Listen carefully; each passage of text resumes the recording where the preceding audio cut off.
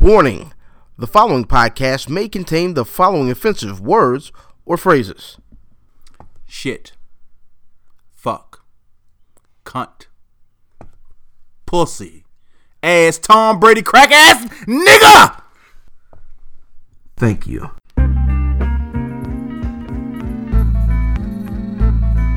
Welcome to the Where's Buffy podcast, where we're built for comfort and not for speed.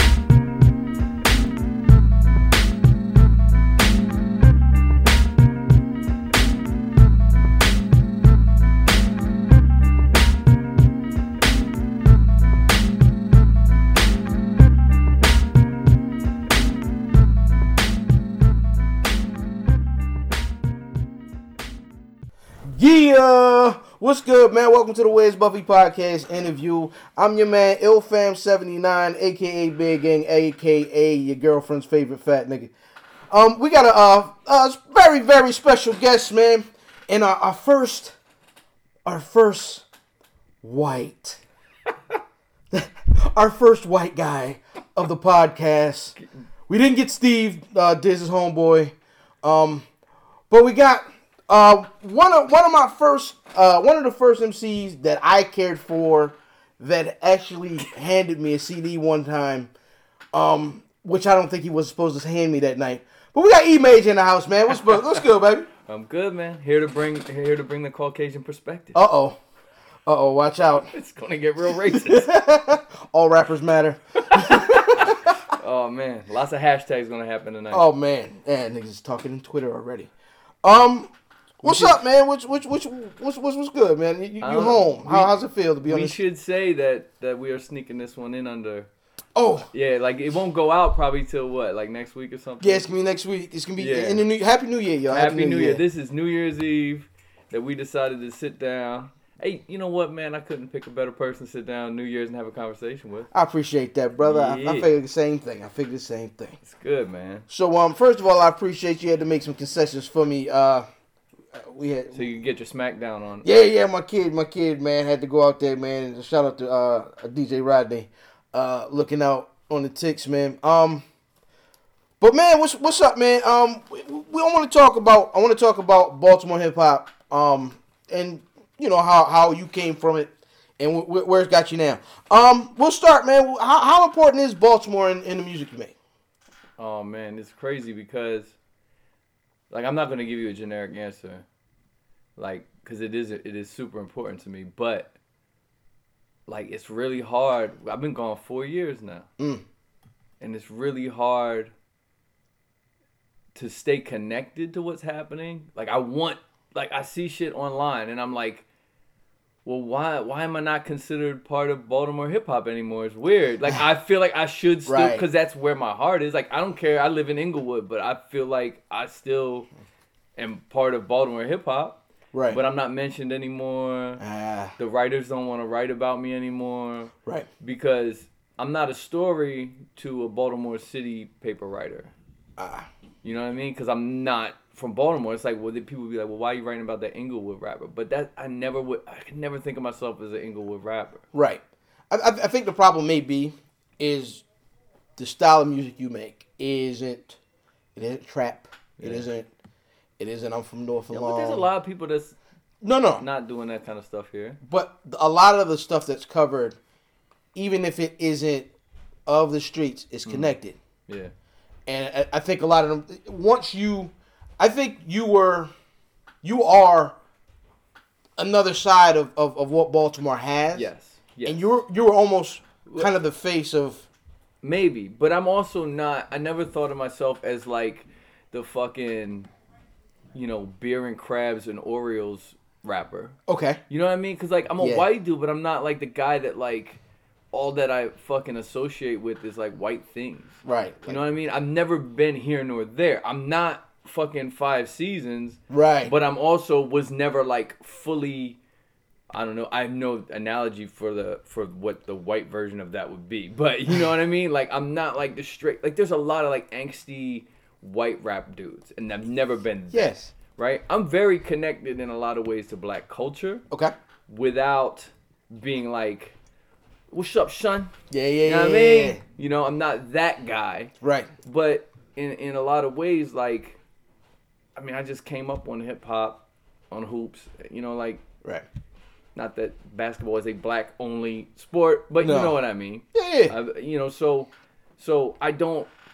And I mean, like, I would perform that when I used to perform down the 5 now and again. Yeah. It would always be like the hood dude, the fucking trap dude that would come up to me and be like, "Son, you murked it." You know what I mean? Like, that's the guys I always got that from. Right. Because I never bullshitted. I never, it's like Q-Tip said. You know what I mean? Mm-hmm. Don't prep the road. Like, you know. Right. Like, I just did what I do, and I always thought that came through as honest. Right. I mean, and that's always what stuck out to me. So, I became a fan. Like, I knew you before I was a fan of your music. Mm. I can't think of if it was a sneaker event or an actual concert, like a quality show. That I gave you the CD? You I gave think it was me the show. I remember giving you the... At the door. Yeah. At the door, I'm like, yo. But I knew that you knew Kendall, didn't I? Right. Right. He's like, you Kendall's man, right? Yo, check this out. It's dope. Yeah. I'm like, okay, whatever. Like, you take every other other I probably didn't say CDs. my own shit was dope. I probably said, let me know what you think, guy. Nah, I think it was a little more aggressive. I had a little more. We've been, you know, as a concert, you've been drinking, you've been hanging around with black people, you're probably drinking Hennessy or something. And, you know what I mean? You handed me the joint and it was like, yo, check it out. I mean, you know what I mean? Right. And I know, you know how many CDs? Right. I don't smoke weed, so I don't break weed up on it, but... You know what I'm saying? Put like your drink on it. Yeah.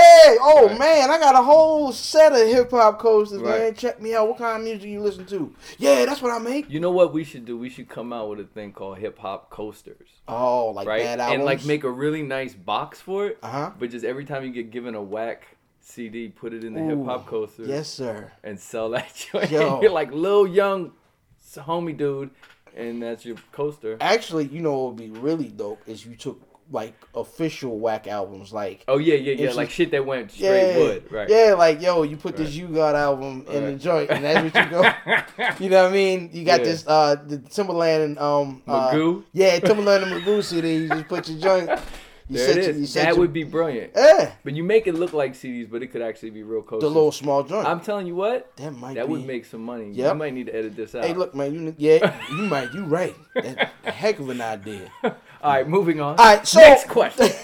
All right, so we talked about how different you are to a lot of the local MCs, like niggas like Sky Akbar, like different from a lot of local MCs. Who are your influences lyrically? Lyrically or sonically or lyrically first. Lyrically first. Content, you know.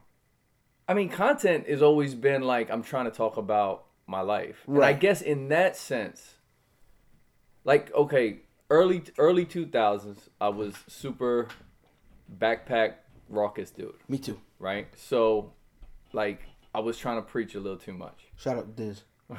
Well, he was too? He hates all that shit? Hates backpack niggas. I hate you backpack niggas. Well, that's, you know what? He's just hating on an idea. Uh-huh. He's not hating on content. Uh-oh. Because if you listen to the music, you go back and listen to that shit. Even the most raw shit you can tell was in someone's basement and it's just recorded terribly. Shout out to Smut Peddlers. Yes. It's still great. Yeah. But like now you get shit and it sounds like really bad quality. It's usually really bad as well. Yeah. You know what I mean? Like if they're not putting the effort into that, they're not putting effort into fucking anything. Right. So that was me in the early 2000s. I was definitely like preaching a little too much. Okay. But I've always liked kind of like lacing like little, battle rap type, like straight stream of consciousness type stuff. But I guess like when Jay started like fucking with Beans and was like talking about his life more, you know what I mean? Or like even better, like when Kanye came out and was like giving like a kind of a suburban perspective to hip hop and just telling his story. My mom was a professor and this is what I did. And my dad, right? Yeah. And I was like, I need to give people me a little more. Yeah. And actually, it was my father was always like, just speak from your heart and people will feel it because they'll connect to it from one way or another. So I really do, like, as crazy and weird as Kanye has gotten nowadays, when he first started out, he was like a grounded person. And I would say he had a big effect on lyrically my content. Not that I'm trying to sound like him, but I'm like, okay, I need to talk about me. Yeah. and give my story. Same thing with Little Brother. Mm-hmm. And what was crazy was when you look at like Kanye and Little Brother, and they're like giving you the quote unquote everyman rap. Yeah. That was cool because it was different. But now the underground is filled with these everyman rappers that I don't give a fuck if you take out the trash. I'm bored as all fuck. Well, see, I think the problem is content's only one part, and it's not even the most important part. Right. End of the day, Are you bobbing your head? is Are he? you rocking? Well, it depends. See, to me, is he nice? I usually need bars. Like right now, I hate drug rap. That Pusha T album, son. Oh, I heard, man. I haven't even peeped it out though, but Because it's bars. No, I mean, I like my homie Rome C. Shout out Rome C. Oh, shout out to Rome Caesar, man. Yeah, I see. Need you out here, buddy. Yeah, Bluffington Post. He'll come out, yo. That's the man. That's the homie. Look, so I've seen him posting like literally like typing out the bars because it's so ill. Yeah, I gotta check that. I gotta check that out. Yeah. Yeah. You've opened up for Lupe, Wale, Kweli, Little Brother. Have you ever had an instance of being starstruck for anybody like you opened up for or just ran into over this rap stuff? Nah, not so much. I mean, like, I will tell you a time when it was just super surreal. I did the it was like, I guess the second year. It was the third year they did the Dilla Day down in DC. It was the second year that I did it. Okay. And I think that's right. I could be wrong, but John Lane had lined it up to do it at XM Satellite Radio. This is before they merged. Okay. And we did it there. Small little audience. It was amazing. It was like literally to this day I tell people that's the highlight of anything I've done so far. And Grap asked his brother to come down. That's Pete Rock. Pete Rock, yeah. So Pete's there. Talib was the headliner. We're going out live on XM. My Dukes was there. It's the first time I got to meet My Duke. And it was just surreal and amazing to be in the presence of these people. You know, like, I mean, guys who like, you know, I looked up to, like Kev Brown and Odyssey and YU and all the DC guys are just Roddy Rod. They're all there just like treating me like equal. We're in the green room kicking it. Talib's in the green room with us. It's just like it was bugged, man. Like it was the coolest moment. Like I was a little starstruck by Pete. Yeah, it's a deal.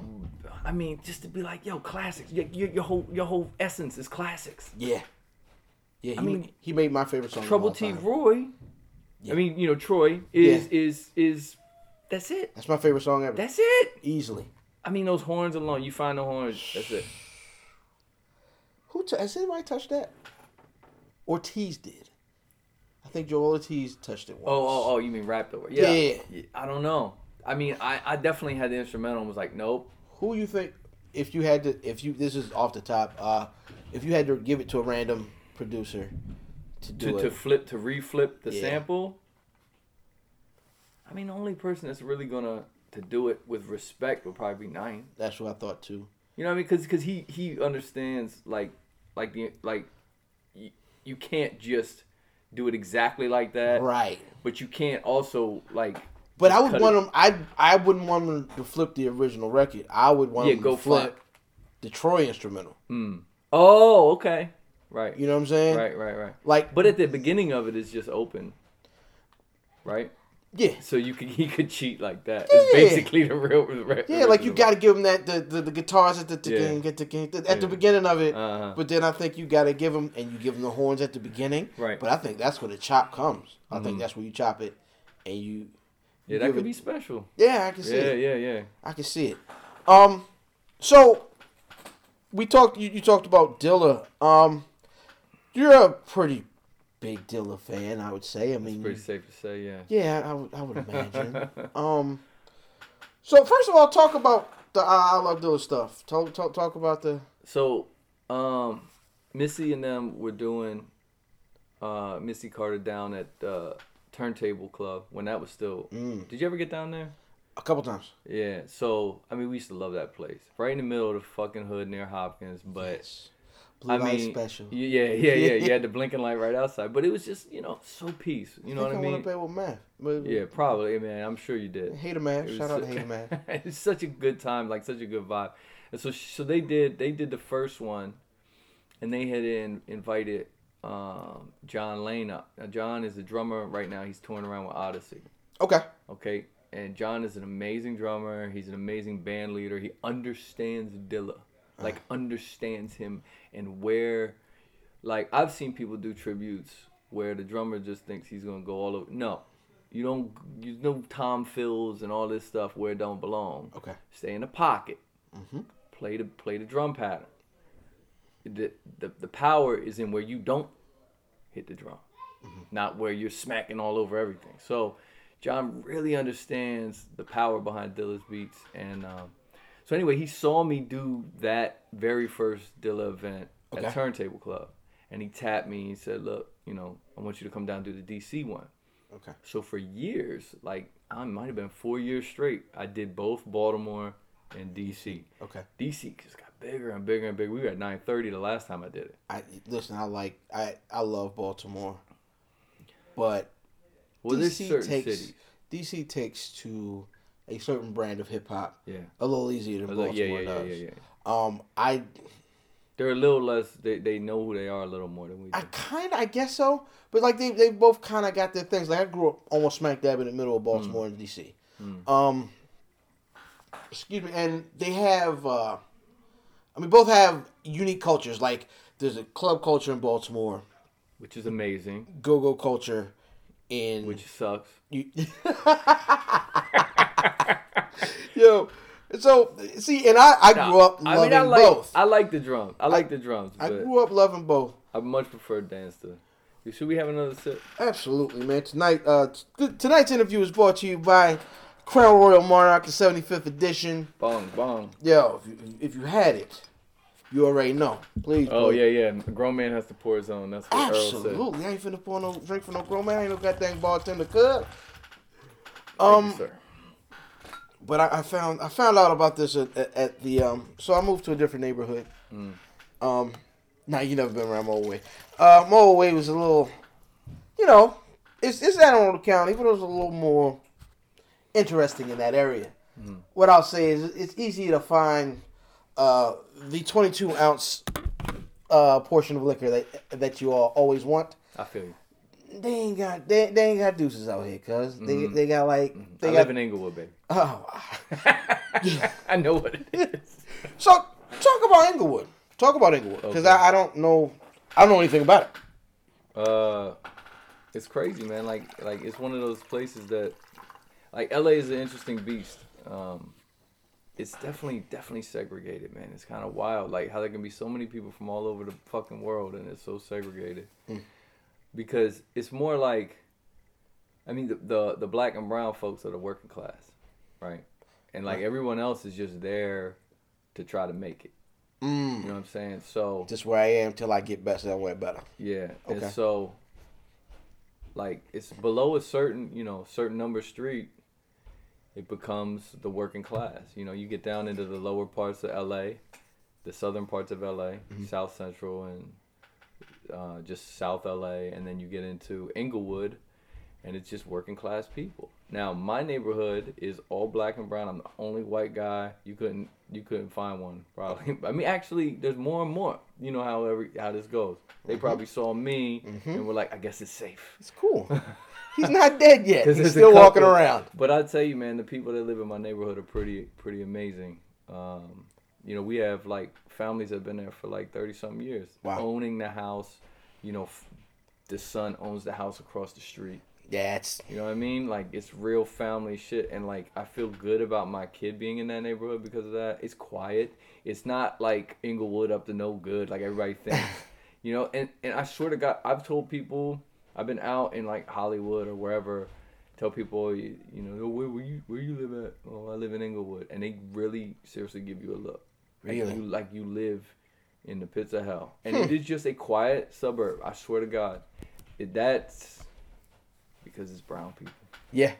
I mean, it's what it is. Like, I hate to admit, I hate to say it, but that's what it is.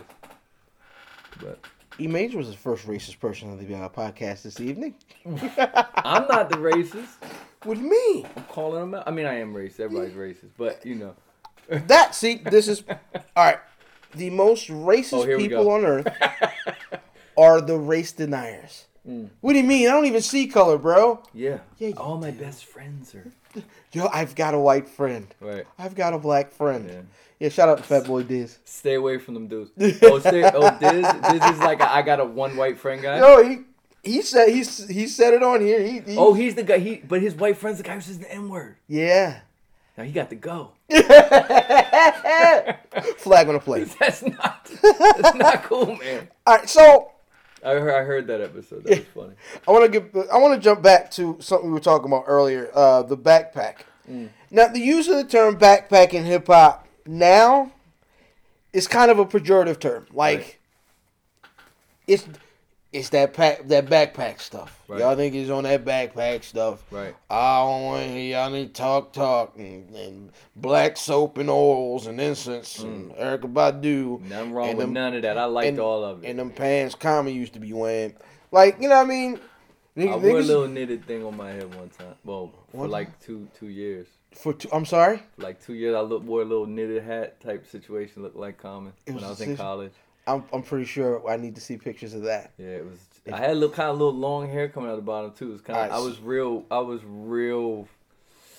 Yeah, burning incense and all that shit, and yeah.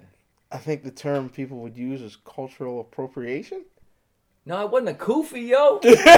No, come on. That's what it sounds like. I mean, technically, it was. No. It was a knitted hat. So what I'm gonna do? But it was hand knitted. Oh. It was not a kufi. Okay. Besides, isn't kufi Middle Eastern anyway? I have no idea. The history. We need a Middle Eastern friend. First of all, we need a friend that's Middle Eastern. Second of all, we need to get him we need Middle Eastern friends because we have a Middle Eastern friend. Absolutely. And then we're in denial. But no. All right. So about backpack, you were saying about before I get there. Okay. My plan for the night after I'm finished this, to get the cover issue, I'm gonna go and see if I can find the E-Major MySpace page. Oh Lord, that's gone. Maybe it's always gone. I mean, if you're slick, you probably could. You know how nothing dies on the internet. Absolutely not. There's a Undersound page still up there. I haven't logged into. Oh, shout out to Undersound. Yeah. Let's talk about Undersound. What is that? Okay. That was the boutique label that me and Zen and Zucchini were running up until I moved 4 years ago. Okay. It has since become like just a place where I release my music. Mm-hmm. We released, like, we helped out, like, when I say we, I mean me, because once I left, Zen and Zucchini kind of stepped away from the table, and I just kind of like did what I do, which is like I do design and videos and shit. So I've helped some other artists and slapped the Undersound logo on some things, but mostly it's just where I put out my stuff now. Okay. And I use the blog, but I'm definitely not what I used to be as far as like updating the blog and doing all that stuff. I've been there. I understand the falling off. Oh man, it used to be so real. Like it was like every day we posted. You know? I used to have a blog. Shout out to Your Opinion Is Wrong. Yeah. Oh, I know this one. Yeah, I know this. I know this blog well. That used to, man. I used to same thing. Yeah. But it was a lot of listicles, right? Oh man. That and I would do stuff like I would make black versions of white movies. Like I had like I would cast it and make like I did Black to the Future. Nice, I like that. Yeah. It was, who is Marty? Who was we Marty? Won't go too deep. I don't even remember who was Marty. I only remember every recasting I did. Samuel Jackson had to take place. Was he Doc? Doc Black. Gray Scott, motherfucker! That's perfect. That's perfect. Yeah. So, back to what I was talking about. So, hip-hop now, backpack is used as like a pejorative term. Right. People like, oh, you on that backpack stuff. How do you feel about that label? Well, first of all, like, back when Enter the Stage came out, did we consider them underground? Absolutely. But no, come on, but they weren't a major label on fucking TV. They made underground music. What were their at the time, what are their singles? I understand. Look, it was Who Got the Props. But think about how big what was the joint? Me and my boys walk the streets. Yeah. That was a big record. Don't front. Yeah. Don't front. Right. You know, I got you open. Right. So that was a pretty big record. They were not like sleep. They were on a major label. They had records on BET on Young T. Huh? I thought they were on. They were Delicious. always on Duck Down. Duck Down, right? But that was signed. That was then distributed through somebody. We had to research this. Okay. I'm just talking off the top. Oh. But I personally do not like their music was not that different from all the other music happening at the time. It was not that different from the early Wu-Tang stuff or the early Nas stuff or anything that was going on at the time. And you smile because you knew what I was going to quote. Baggy black jeans, knapsack, and my beeper. Right? And them dudes were putting guns in the backpack. Exactly. You feel me? So it wasn't like what it became, this like pack full of nerd shit, which is what people assumed was in there. But really, like if you went in the dude's backpack in the early 2000s, it was probably weed, something they wrote some rhymes on, pair of headphones. You know what I mean? Some just cross joints. The left ear was a little bit dead. It works sometimes. just necessities. Yeah. You know what I mean? Like, but you know, I mean, like I remember. You remember the send off show on Yo MTV Raps when everybody was on there, right? And like Meth had a backpack on. Yes, he did. And Eric Sermon had a backpack on. Search had a backpack on. And Grand Poobah, you know Grand Poobah had a backpack on. And a 5-panel hat. Yeah, and you were like, yo, these dudes look super fly. Yeah. And I feel like moments like that were like, you know, young guys like me, I'm like, whatever, 16, 17 years old. Like, I want to look like that. That looks fly. Yeah. You know, and you go get, you know, a jersey and a backpack. So we weren't like trying to be nerds. Right. It came out of like a good place of like. It came out of a place of fly. Yeah. Right. It came out of it like, I want to be a little slick. But then what happened was, and what's crazy to think about was at the time in the early 2000s, we were the counterculture. We were counterculture. We were fuck Bush. We were anti-current politics, and we knew our shit. We were like the first time I actually thought naively, admittedly, that we were post-racial. All right. Because you'd be at a show and it would just be like an underground show and everybody's all mixed together and everybody knew the new Dave Chappelle skit that everybody was quoting and everybody knew all the same music and you could look at a dude's shirt and see the logo on his shirt and be like, we know each other. Is that a razor blade? Right. Is that a razor blade? Yeah. Is that the Echo sign? Is that this? Is that? You know, we it's like you could walk down the street and we were in a secret society of not dickheads. Right. You know, and what happened was we got a little bit of power. Yeah. And Mos Def and Talib Kweli were on a Levi's ad in Times Square. Okay. And shit was actually getting money. And so what happens is we're fighting against the system. So all these at the time bling was hot, you know, driving big cars was hot. We're talking against that. Yes. And so what are they going to do? Of course, they're going to talk against us too. But they're always going to make more money doing that line of music than we are. Right. So they of course win the battle. Now, that just made me realize I've been thinking about something. Okay. Did they win the battle? I think so. Did they win the battle? Well, I think you know who won it? I think it's another case of divide and conquer. Okay. I think it's... I believe that's true. I think you have these guys who were some of the halves. Let's call them... Nah, I don't want to do that. But you have the kind of... The guys that have a bit of an advantage because they have a bigger voice.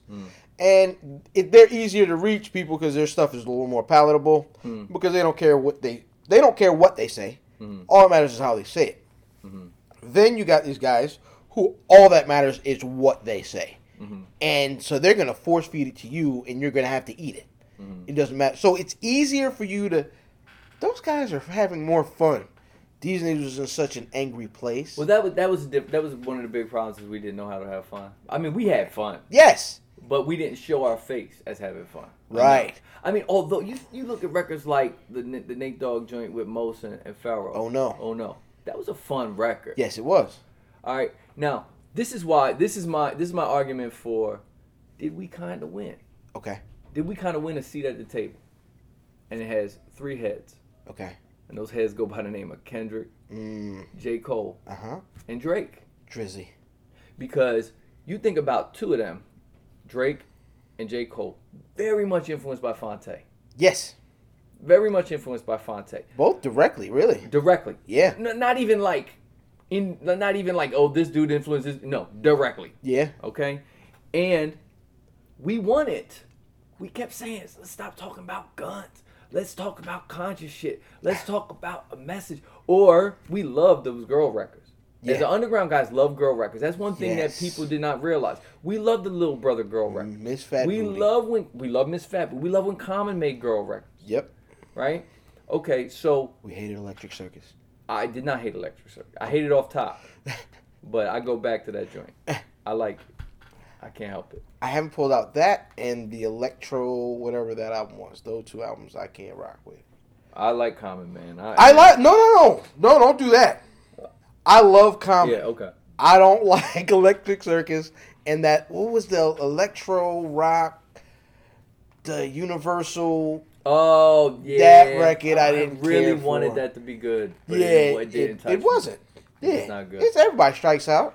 Yeah, Everybody strikes out. And then he had that whole like made up beef with Drake and shit. So Oh, it was really weird. No, I don't know. But he did call Yo Canada Dry, which was kind of slick. It was funny. It Yeah. was very funny. He did the same thing. He tried to do the same thing. We had me and my homeboy had this argument.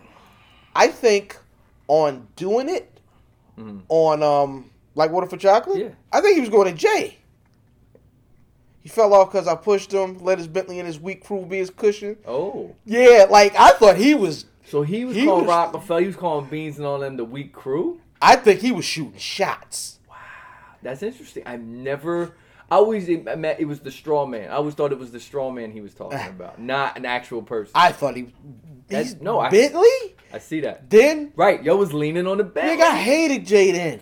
I hated Jay at I the only beginning. hated Jay actually for like a couple years. I hated Jay because of his content and because of how niggas said he was great. But I was like, all he talk about is. But as soon as Blueprint, like as Oh, soon as that's- Blueprint got my ears. That's where I'll never forget, man. Shout out to Hater Math, who's supposed to be on the way.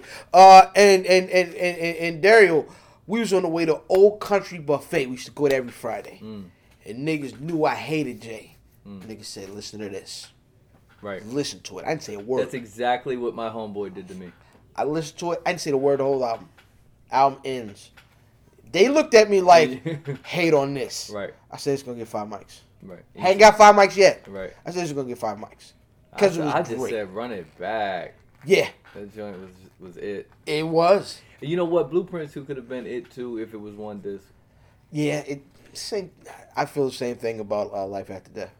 Oh, absolutely. Yeah, one like disc. you keep those primo joints. Man, you take you off throw that. the weak. I mean, but the thing was, you Too needed Short those record, singles. the Lil Yeah, Kim. Too Short. There's some bad records on that. Oh gosh. Throw that in Oh the trash. gosh, Puff, you gotta leave them '80s records. Yeah. It was enough. All right, so but you see my point though, in that the 3 biggest artists right now right. are creative. Mm-hmm. I mean, like Drake makes good records, and like he's like it's like we might not like it if you're a super purist, you might not like it. I like Drake but records. I like it too. Yeah. But I'm saying like people who are like hardcore purists, they might not like it, but he's pushed the sound. Like 40 is crazy. Like that dude has pushed the sound in a place, like he's kind of created his own genre, which is bonkers. So we've had a lot of discussion about Aubrey Graham on the podcast. How do you feel about the Quentin Miller stuff? I mean, I read all that stuff, and like I can't figure out. Like, do you feel like it's for sure absolutely Quentin Miller? I'm pretty sure. See, here my take on it has always been If he the Trapper wasn't, Drake stuff uh-huh, ain't Drake. That's not Drake. right. I don't think that's But- him. And that is actually the more fun. Like, if you ask me, like when he's really rapping, like I'm gonna listen. I don't want to hear him singing too much. But I think the Trapper Drake, like the tough guy, like I'm rolling through the six, tough guy. That's Quentin. Ask Quentin Miller. I don't think that's Drake. Well, You understand? okay, so this is the thing. It's something that I feel like rappers at my level or anywhere not near that level can even speak on, because there's gotta be a level where you're just like, there's no way I get the chance to sit in the studio and just write and be with my thoughts. Like, writing a really good song takes time, and it can take days, and you know what I mean? If you got a team that's even when you listen to, think about when you listen to you saw the Black Album, The documentary. And basically that was, Kanye set that record, Lucifer. He basically lined that up for Dre to flow and everything. You saw him. Jay just changed the words, made it Jay's words. Now, yeah, there's so much that you do need help at that level. Plus, you've made, how many fucking songs has Drake made? Right. You need a little injection sometimes. So I'm not mad at that. Right. If you're making good records, man, what are you gonna say? Yeah. It's tough. Now, you talked about really, really, really great records. So, Better Than Yours was one of the City Papers' top 10 albums of the year. Right. Not rap out. All genre. Right. I think I know why. Enlighten me, because I don't know why. I just like to talk about it. It's really dope.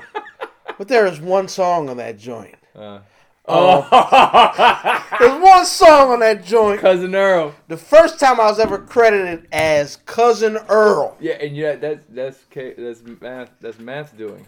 Yo. Because I said, how should I credit him? I was like, I just call him Cousin Earl, and he was like, just put Cousin Earl on there. All right, so I take every opportunity in this podcast to reference wrestling. All right. I was at WrestleMania 20 whatever in Atlanta off a super whim, some really weird. I was there for free. My homeboy had some tickets. Man, we were meeting the champ and all. Same kind of crazy story that I had last night. And I get a phone call. I'm in a hotel lobby, a Marriott Marquis, downtown Atlanta. Yo, Image's about to drop the record. Hold on, no, I wasn't on the phone. You tweeted me.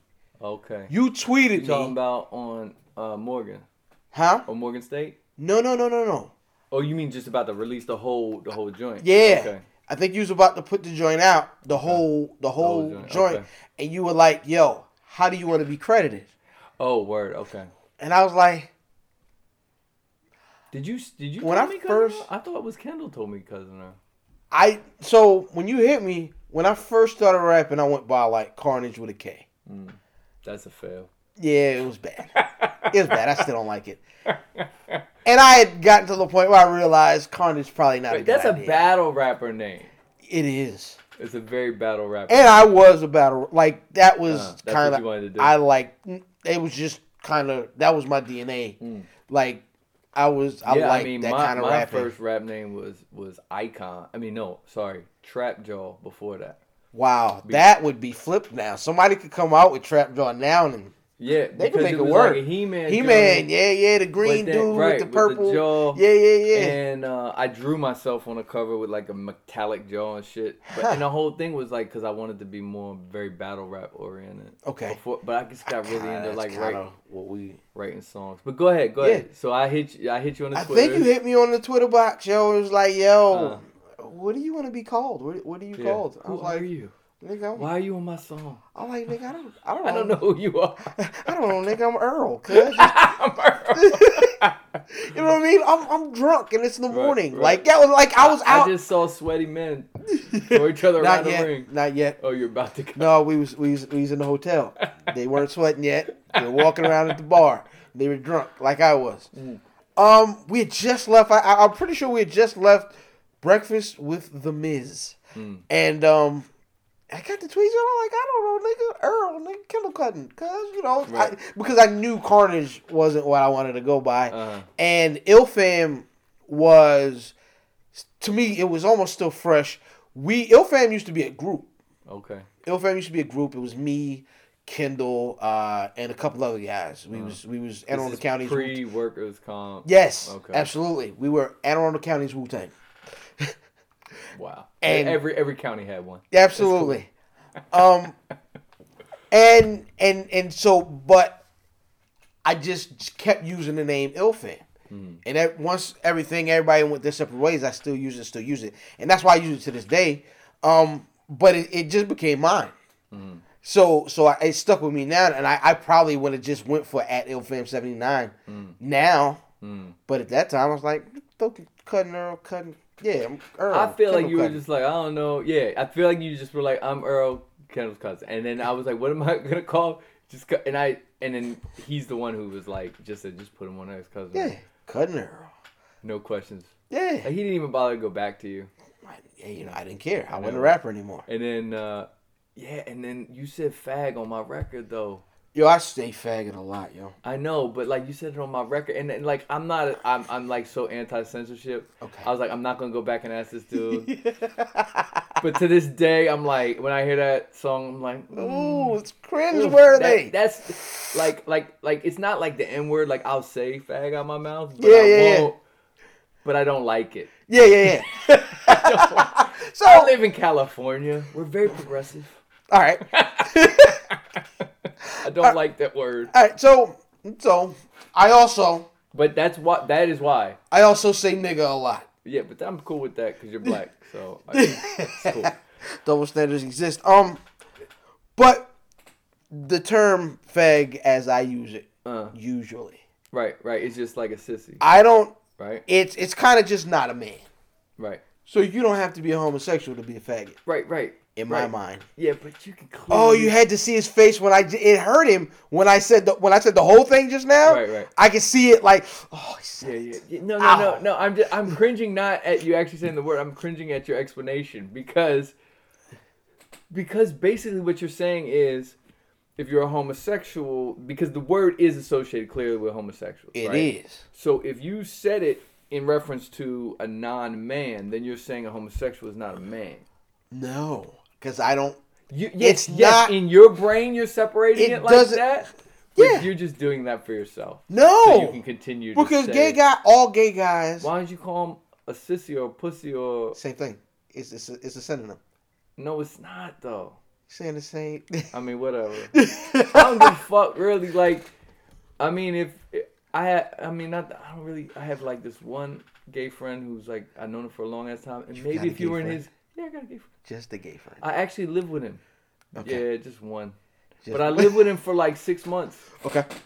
So I feel like that like takes me out of like being like, oh, it's my one white friend or my one black friend. Right. So no, and it's funny. I have the same story, and he's probably gonna listen to this.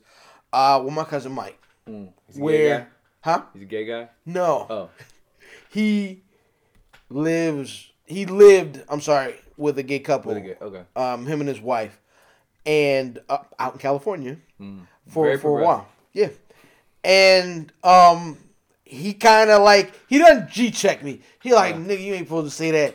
But like when I say something wild because I am who I am, he'll kind of yeah, you know, it's one of those things where you gotta know where someone's heart is. Yeah, you know what I mean. Like everybody, like we talking about before we start recording how much we love Tarantino and like you gotta know where his heart is. Yeah, like where's the man's heart? Give the man. Certain people get a pass. It's not like he's out here saying it. Right. He did say it. Dead nigga storage. Right, but that's not him. Right. You know him. It was him. That's the character. Right. Jimmy. You know what I'm saying? That's Jimmy. Jimmy's a fucking asshole. Fucking a black lady and saying the N-word all the time. Jimmy sucks. And he could put on some clothes when friends come over. But he made a great cup of coffee. He did. Because he liked the good shit. So. Like the taste of his coffee. So this is not, and I actually typed up questions and whatnot. Well, well, no. I mean, this is what I do this, and this is how everything goes. We have too much crown royal, and then it's off. It's off to the races. A lot of what I'm into, I realize, and how I'm into it is nerd culture. Mm-hmm. I think the way I'm into film, in certain aspects, is nerd culture. The way I'm into wrestling is obviously nerd culture. Yeah. But the way I'm into hip hop is absolutely word culture. Yeah. Is nerd culture. Yeah. Because I don't look at it as just... Because you stay up till 2 watching battle rap videos. Absolutely. You're a fucking nerd. Absolutely. Absolutely.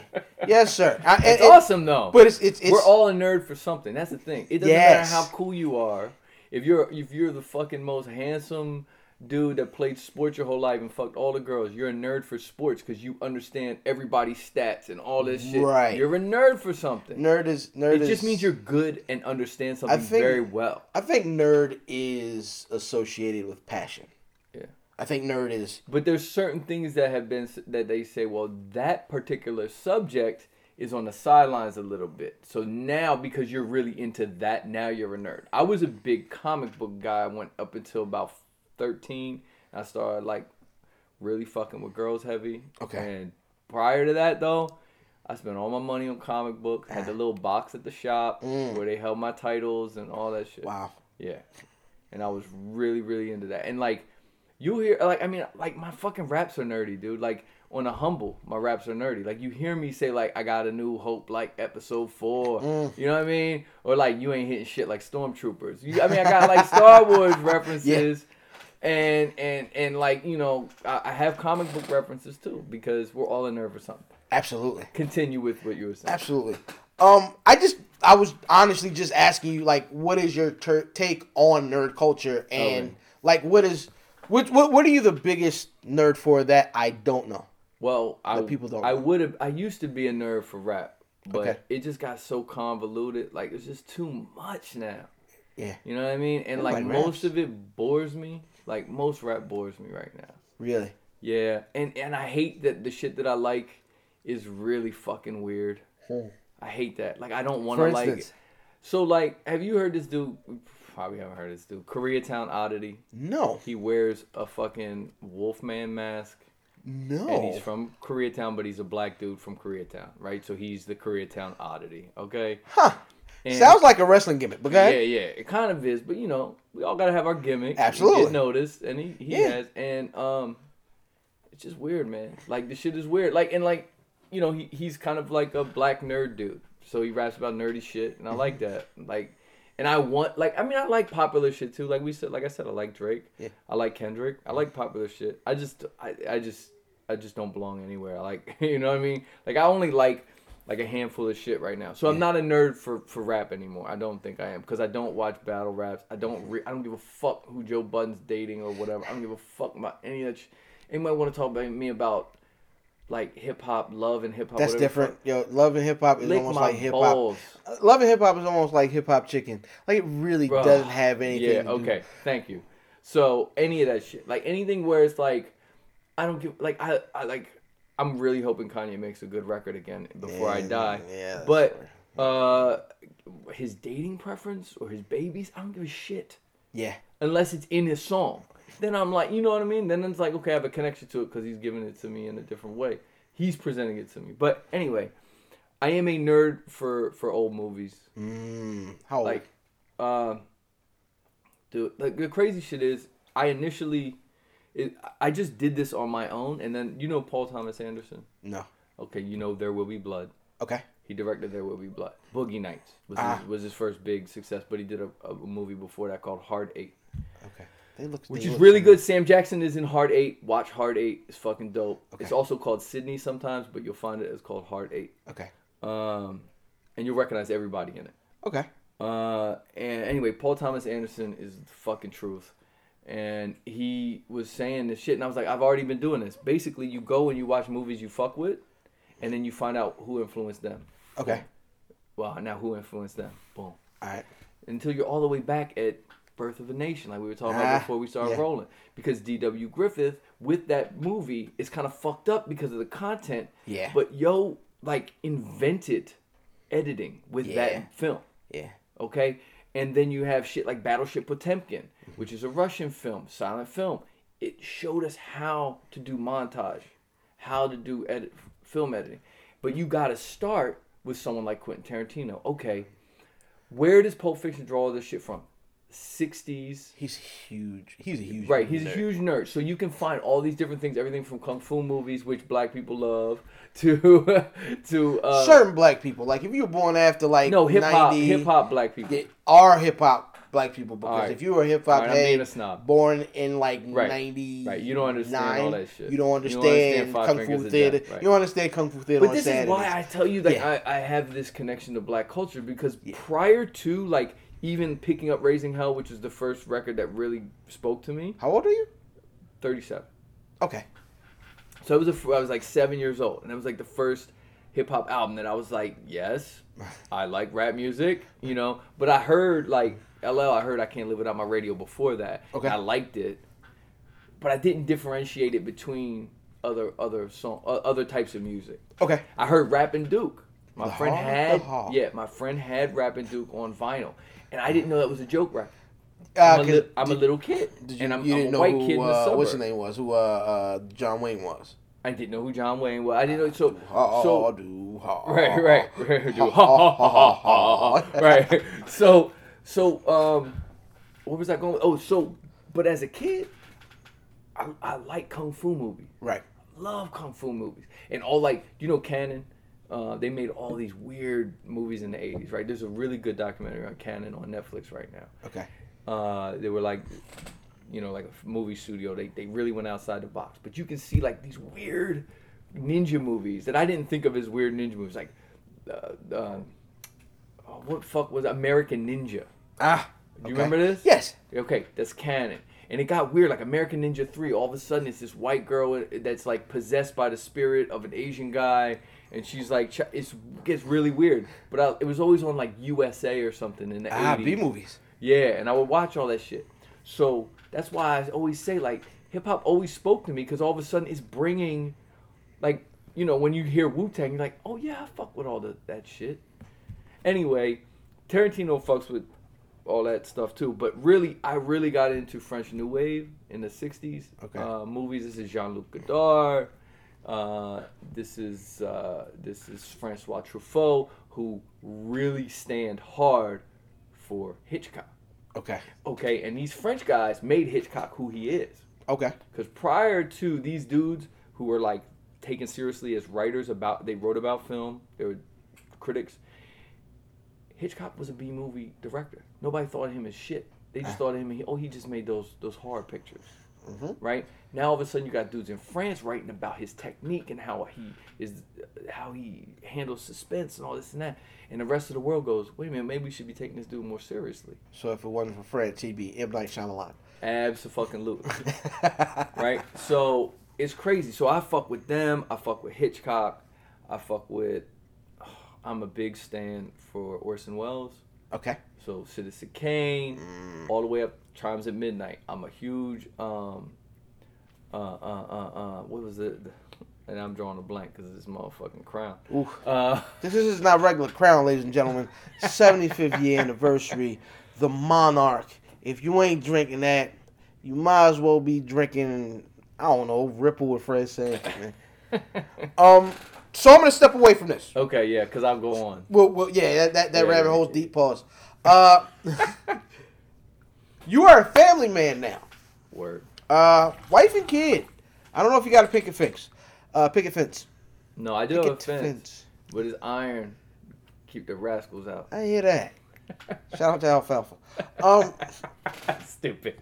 First of all, you're married, man. Am I correct? Am I okay to say that? Yes, sir. You ain't sing. You ain't trying.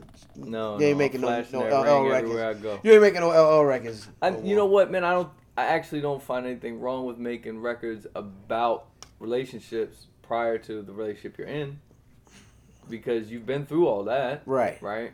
And we've all gone through that, and we all go through that. So why not explore that? Right. But yes, I am a married man, happily 6 years. I'm sorry, you still ain't trying to bang groupies.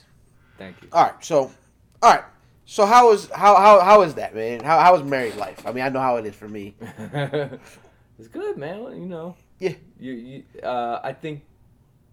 Well, how does it change you? Well, not a lot. I mean, like, you start making plans with somebody. Yes. And thinking about the future more. Like, dudes, we just don't think about. We're just so day to day. Yes. Until a woman goes like, well, what are we gonna do tomorrow or next year, or we got to start planning for this or that.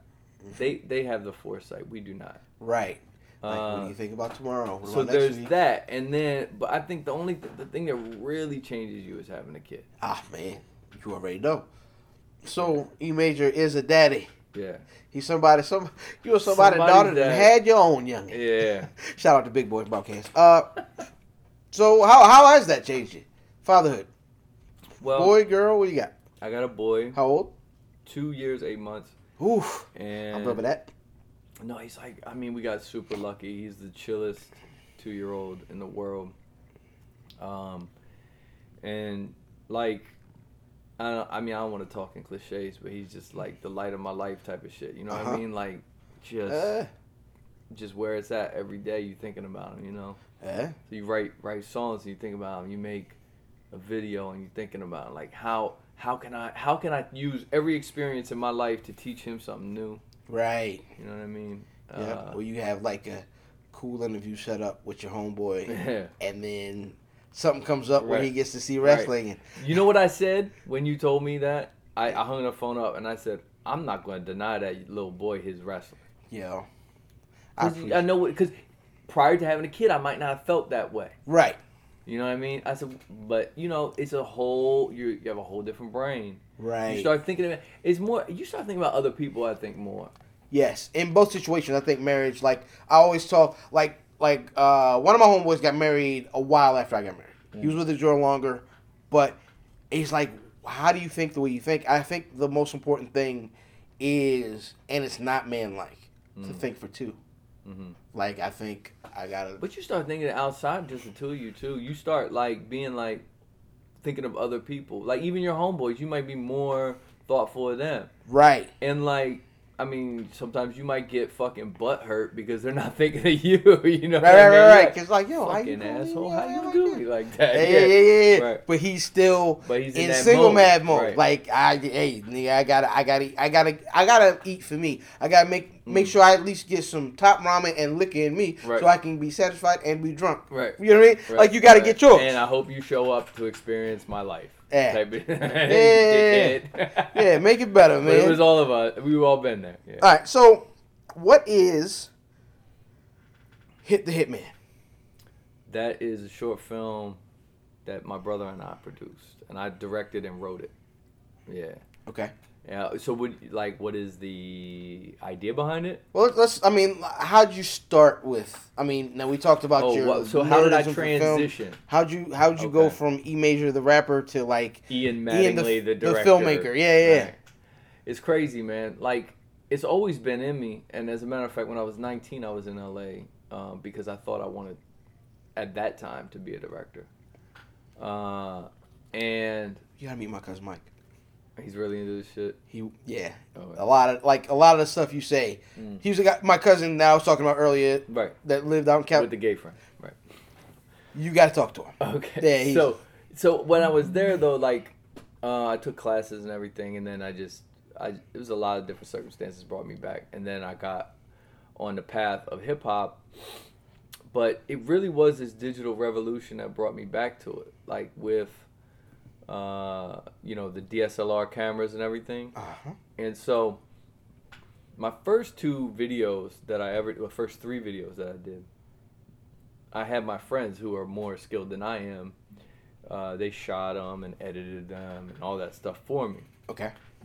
And then, I mean, you just get to a point where you're like, I can't keep putting my friends out for free shit. I mean, especially because the work they did for me was like crazy. Work.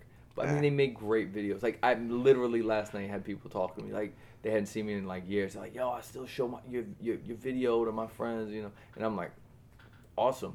I mean, I had nothing to do with that. I just rapped. Yeah. But after that, it was like, well, okay, I need to figure out how to get content on my own. Okay. So I started framing up shots, giving the camera to people. I'm going to rap. Hold it right here, you know. And then I'd do the thing. or then I would like run the camera myself and all this stuff. And I started doing all my own music videos, and I can't even tell you how many videos I've done by myself, including the one that I just released. Okay. Answers. That beat. Oh, with that Mad Lib beat. Yo. Yeah. You know what made me think? Either you should. There was something, I don't know, was a promotion with that or something where you used the Tarantino shot, the trunk shot. Right. It was that. Right. So I was like putting the images out before I put the video out. Right. Okay. Yeah. Yeah. That's what I was like. I saw that somewhere, and I love that. That's one of my favorite. Yeah. That look. Like, I want my kid to like take a picture of me. Like, just I'll put him in the trunk. You can get in the trunk. Get your little ass. Don't be scared. Don't be scared. Daddy got you. You take the picture. You know what I mean? But nah. Like I love that shot, and when I saw it, I was like, oh, that's dope. And I was like, he's in, and I know what he likes. Right. I remember a conversation we had one time, and you said to me, son, you have a sharp shape up. And I say... I was thinking that earlier this evening. Yeah. Well, it was lunchtime. Lunchtime, I went and got ready. I say to you, yeah, my barber uses a Hattori Hanzo. Oh, right. And you got it. Right. I was like, I fool with him. All right. I fool, because not everybody's going to... You know what I'm saying? Nobody's going to get a Quentin Tarantino, Sonny Chiba reference. But... Sonny Chiba. Yeah. Going back to the hip hop shit, like he was in all the old shit that like RZA reference and everything. Yeah. But going from those videos that I was doing myself, I was like, man, I really want to shoot something of my own. Okay. And then my brother was actually taking this class on filmmaking because he's an actor, but he wanted to understand the whole process more. Right. But he didn't necessarily want to like shoot the. He does look the part too. Yeah, he looks the part. Definitely a good looking dude. Fuck him. That's what's up. That's exactly how you're supposed to talk about your brother. And I don't even have one. So he was like, well, I want to act in this thing. He wrote this thing. He wanted to act in it. So I was like, all right, I'll run the camera. So I helped him with his short, and I was like, man, that was really fucking cool. I need to do my own shit, and that kind of like sparked the whole thing. And then I saw this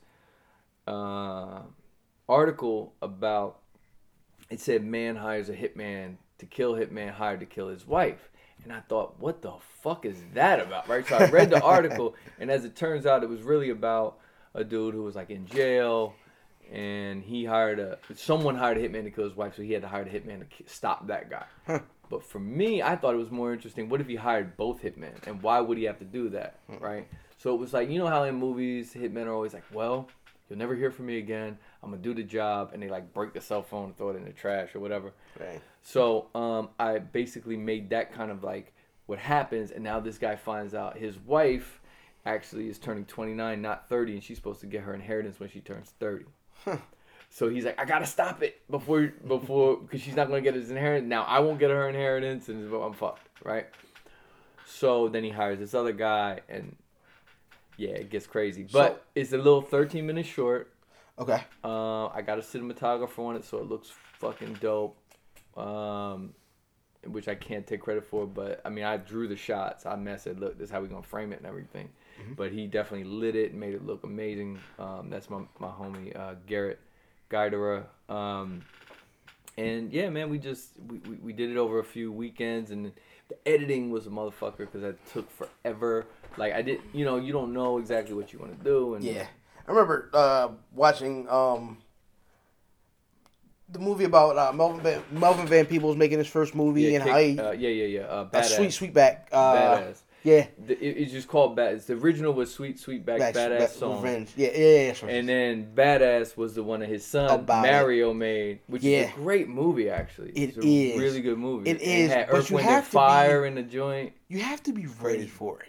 It's one of those things because it's so out there. Like some of the stuff, like the scene where he was a kid and he knocked out a woman for the first time as a kid, and he actually used Mario in it. I remember watching it with my wife, and she's like, "Yo, what? For real? Right? Like this is extra." You just have to be open minded and understand that, like artists, you got to make this shit happen one way or another. Like if you have a story to tell, you gotta make the story. You gotta tell the story the way you feel the story needs to be told. Yeah, and you might cross lines that some consider taboo, but you gotta tell the story, man. Yeah. So where can we see like, or when can we see like Hit the Hitman? Where can we see it? So currently, we're applying to film festivals and stuff, and so a lot of the festivals, they're real funny about you can't put it online because they want the option to premiere it. Yeah. So right now we're in kind of a holding pattern until we get accepted. Until we get accepted or get to show it, or so it actually could be a long time. And I'm also writing a pilot to possibly turn that idea into a series. Okay. Following Buck, who is that character my brother plays. Okay. And like all the misadventures he gets into, like all of the shit that like a hitman who's bad at his job could possibly get into. And so I'm working on that, and then hopefully something happens with it in one way or another, whether like we turn it into a feature or it becomes a series. There's a lot there that could be something. I've had people tell me like I could see this as a feature, and they'll like name the actors that they imagine in it, and then I like, but my brother has to be in it. We can't kick him right, because my man. Then you fucked up. My dad's in it too, actually. You learn that from black culture, son. Like the Wayans, man. It's like the Wayans. Right. Right. So, all right, man. We gonna wrap up, man. We've been going for a minute. Where can the folks get at you, bro? I'm gonna give you all the social medias. Yeah, absolutely. E to the Major. E to the on Twitter and Insta. Yes. Facebook.com/emajor. Or my E to the Major there too. Fuck if I know. Oh. Look at them both. Yeah. I'm probably the second, I think. E to the Major on all this shit actually, and then emajor.com and undersoundmusic.net. Yeah. And you have back page? A what? Never mind. Is that that's some cruddy shit. It's been an inside joke, man. I think it's something where niggas go holler at broads on the low or something crazy. Is that what I think niggas buy booty out that joint. There was like did you see that story with the girl? She put this whole Twitter story up. Zola. We talked about Zola. Yeah. Now, was I think she was on Backpage. I think she was. Right. Yeah. That's the first time I heard it. Yeah, this Backpage. Yeah, Zola. Shout out Zola. That's how you get caught up with cruddy shit. Yeah, that's how you get the Blake niggas. Charlie Sheen was on Backpage. It would end on the age joke, man. E Major, I appreciate you coming out. IlFam79 on your social network of choice at Where's Buffy. At Fatboy Diz, Fatboy_Diz, or at Dizzy from Be More on your Twitter.